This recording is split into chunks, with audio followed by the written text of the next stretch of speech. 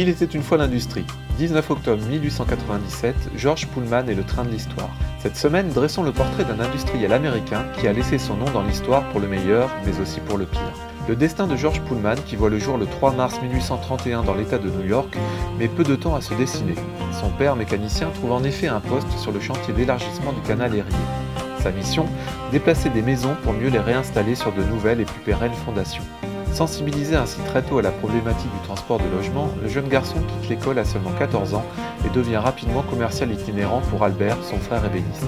Un travail qui l'amène à sillonner le pays, de préférence de nuit, assis dans des trains tous plus inconfortables les uns que les autres. C'est ainsi que lui vient sa grande idée, le wagon-lit. Mais l'argent étant le nerf de la guerre, il doit attendre d'avoir les moyens de ses ambitions.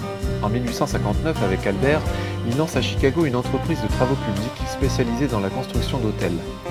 La ville étant construite sur des marécages, suivant la voie tracée par leur père, il s'illustre en déplaçant en 1861 sur Vérin le Tremont House, un hôtel de briques de 6 étages. Devenu une gloire locale, Georges convainc une compagnie de chemin de fer locale de lui confier 2 wagons.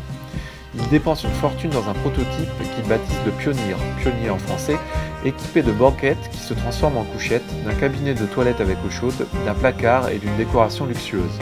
Seul souci, il pèse 27 tonnes et est doté d'un gabarit qui l'empêche de passer sous certains ponts, ce qui semble sonner le glas de ses espoirs. C'est pourtant un autre carillon funèbre qui va leur redonner vie.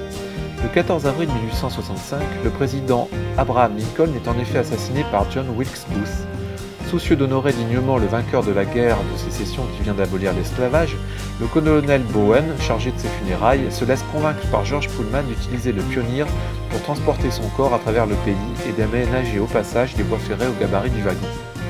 Cette tâche funeste accomplie, l'habile inventeur profite des étapes du retour vers Washington pour convier les notables des villes traversées à des réceptions dans le désormais célèbre wagon. Et c'est ainsi que la Pullman Car, avec ses lits rabattables et ses stewards, est adoptée par les différentes compagnies de chemin de fer à travers le pays, permettant à son créateur de fonder la Pullman Company en 1867. Une entreprise qui devient si florissante qu'il construit au début des années 1880 une ville portant son nom en Illinois qui se veut une solution à la pauvreté et à l'agitation ouvrière. On aurait pourtant tort de croire que ces voies ne sont pavées que de bonnes intentions.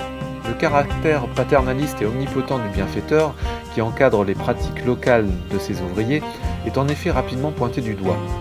Les journaux indépendants et les réunions publiques sont interdits. Des inspecteurs pénètrent dans les foyers pour vérifier la pauvreté et la propreté des locataires. Les maisons sont différenciées en fonction du statut social des occupants, etc. Ainsi, en 1894, débute ce qui restera dans l'histoire comme la grève de Pullman. Près de 3000 employés de la compagnie entament le 11 mai un mouvement en réaction à des baisses de salaire qui paralysent le trafic ferroviaire dans tout l'ouest de Chicago.